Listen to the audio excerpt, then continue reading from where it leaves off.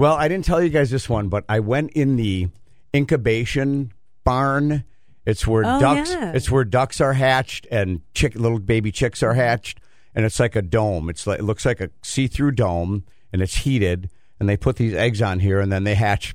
Every minute or two or three, one hatches or whenever they're ready to hatch. But they time them like that, so there's always something hatching, and all the kids are around putting their booger noses on the glass and wiping their greasy fingers. And my buddy Aaron, he brought his daughter. I just happened to run into him. His daughter's name is Emily, I think, an E name. And I was super close friend, obviously. I know him, but not his family. I'm standing next to the daughter, and we're looking, and about every, I don't know the ratio, but I'd say about every 20 or 25th egg hatches out, and then that bird is dead. That new chick doesn't make it. I don't know what the statistics are, but if you're a farmer, you would know.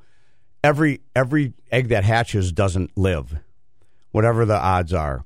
So every once in a while, and you watch dozens, and if you're in there for a half hour, you see 30 or 40 hatch out, the ducklings and the whatever, and one would be there, and it would be laying there, and that thing is dead. It just doesn't move for like 5 minutes, and it's not breathing, it's not heaving, and that little greasy, feathery, skinny body. And so I was down by Emily. I'm going, and her dad didn't know this. I'm going, oh, that one, I think that one's going to die. Yep, that one's dead. And I'm saying it real quiet. To his kid? To the daughter. What do I have? What's wrong if I do that? What does that make me? Someone that has mental problems, someone that likes to tease kids. It's not my kid, so... I mean, yes, you're all of those things. But it's not. It's something. I don't know that it feels like something you would do to your kid at the time too. Maybe. I don't think what it's anything happened? to do. Did she cry? Was she no, upset? but she was shook up. And I said, and then and her dad was like looking around. He's going, Em, look over here, and he was kind of away. And I go, oh, those are going to be alive. Those are so cute. Oh, another one might die. But it was like within like 10 minutes or 15. Why were you pointing all the dead ones out? Because I want her to be ready for life. A participation trophy doesn't work out. Did she cry? Did she react? No, she wasn't. She didn't care. She wasn't like 3 years old. She was like 10. Yeah. No, but you do that for kids so they understand how life works. Don't you think, Born? Do you think right now? What are you thinking? That's horrible. No, I don't. I'm indifferent to it. I don't get what you were getting out of it.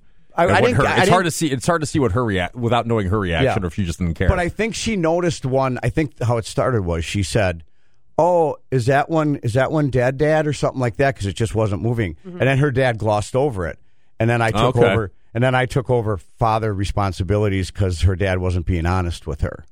So then I just, when he walked away, I said, "Oh, I think that one might die, but that's okay. That's the circle of life here, and that's on the farm. This is how it happens."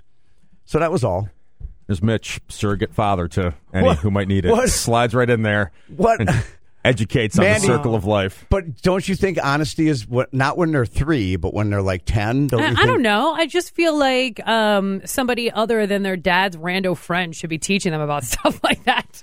I think Dad should have been doing it, and he didn't do it. Well, he said, "No, they're okay. Come on over here." Maybe he didn't want to deal with it at the fair. Well, Aaron, you owe me one. Does he? I don't know. No, he doesn't. I think he owes me something. I helped out. Then she realizes that things happen. How old is she? I'd say 10. Okay. She'll be okay. 10 or 11. I think she knew. It's the hog.